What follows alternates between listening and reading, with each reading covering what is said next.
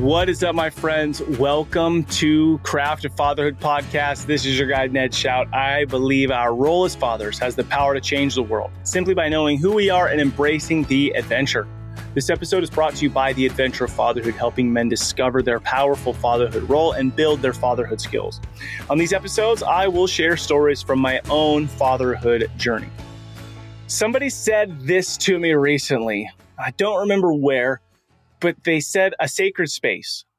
They were talking about a home. They were talking about living inside of your home. They made the comment, is this a sacred space? Now, when we think about sacred or we hear the word sacred, a lot of times it's like kind of falls into a religious thing. But if I were to think about if I had something of great value and worth to me, it's almost like this thing is sacred. Like this thing is so important. It has to be protected. It has to be nurtured. It has to be looked after. And I have to keep it in an environment that I feel will help it continue to exist.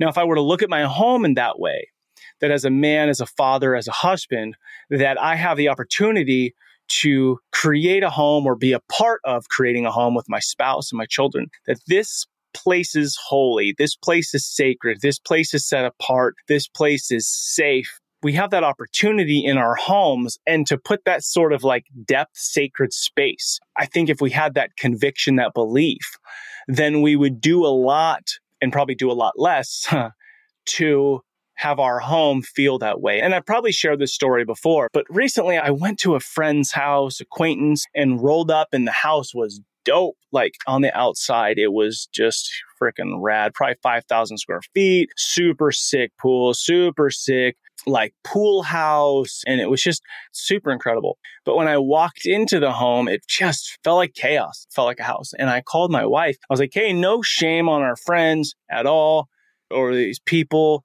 But I see now that a lot of the effort you put into our house has turned it into a home where when I come in, I feel like, oh, take my shoes off and chill. I see my kids come in and lay on the floor, lay on the couch in safety. Like I can be me here. I could be safe here. It's okay. So my friends, I think that creating a sacred space, like looking at our home that way, especially with the messiness of our world, creating time where there isn't screens, creating time where we're just sitting around the couch talking or just sitting around the dinner table talking. It's hard to do, but it's possible. And especially if your kids are young, like I encourage you to start to create that space now, but to look at our homes with that light, that this is really supposed to be a really safe place, which, man, this morning we did a little devotion as a family. I've been doing these morning connections with my family, and I share this verse from the Bible. I don't remember what it is exactly, but it is basically about sharing each other's burdens. And the point we brought that up as a family is, hey, listen, when things get messy, things get hard. Like when you walk into our home, you should be able to come alongside each other and share each other's burdens, and not to the sense of, oh, we don't like this person, or I can't believe they did that to you. But man, that sucks. That sucks. That hurts. I'm here. I'm with you.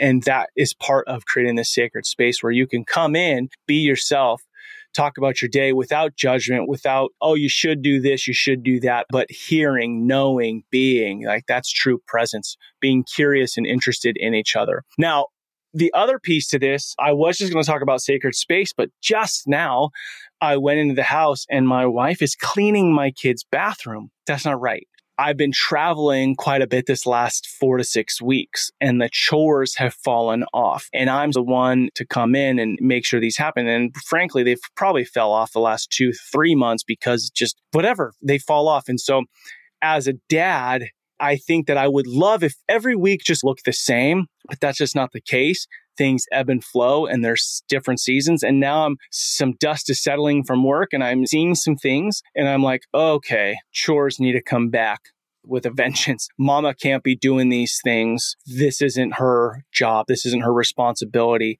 This is part of me parenting my kids and part of me creating the sacred space that everybody's involved in creating peace and harmony in this home. Now, I'm not saying that there's not messiness, there's not fights, there's not an example of this. Okay, so let me give you a flip side of this. I walked into my son's room because he has the printer in his room. My wife was in there, and I walked in to say something to her, and his room just looks like trash right now. And I first was like, oh, I looked around. Oh my gosh, this is terrible. Then I said, you know what though? He just got back from a trip with me. He went to work with me for a week. And typically his room is the cleanest of all the kids. Typically, he's very organized, has his hats and stickers and all his stuff organized. To not come down, but to remind him, hey, bro, okay, we're back. It's time to get this thing in order. But it's not like he's been negligent for the last 3 months, whereas I would argue that the bathroom, these girls have been negligent on this thing for probably 4 weeks at least, doing the bare minimum. And so it's an opportunity to go, hey, kids, this isn't about you have to do these things because I'm telling you to. It's that we live in community and we're all responsible for managing this space that we have been given to be good stewards over. And so that is coming this Sunday, that conversation, because it's our family meeting this Sunday, which we do once a month. So sacred space and chores and seasons. All right, my dudes, you guys are awesome. Freaking fathers showing up, growing in your role. So important. If this matters to you, please write a review. If you're on Apple or Spotify or wherever you listen to this, write a review. Help spread the word that fatherhood matters. And make sure to take advantage of the adventure of fatherhood. I've been putting time, effort, energy into this because fatherhood freaking matters so much. So on Adventure of Fatherhood, you can find the children's book. You can find a new dad box. So if you have a friend who's having a kid, order him a box. Say, dude, welcome to fatherhood. You have what it takes. And then right now I've got 3 courses for you. One, the intro to fatherhood for new dads, discover fatherhood for the dad who's just trying to really step into understanding his role. And then once you've completed one of those, then I've got the 90-day course where 12 to 16 dudes will roll with me and really create an 18-year roadmap. How are you showing up for these kids the next 18 years? What is it that your role looks like? And it's really powerful. It's really powerful. I've been doing this with some guys. You can check all that out at adventureoffatherhood.com. All right, my dudes, remember who you are. You are a father and that matters. You matter. Together, let's rebel against the view that fatherhood has little impact and create lives engaged in mastering the craft of fatherhood. Much love to you, my brothers. Together, we're changing the world. I look forward to hanging out with you next week.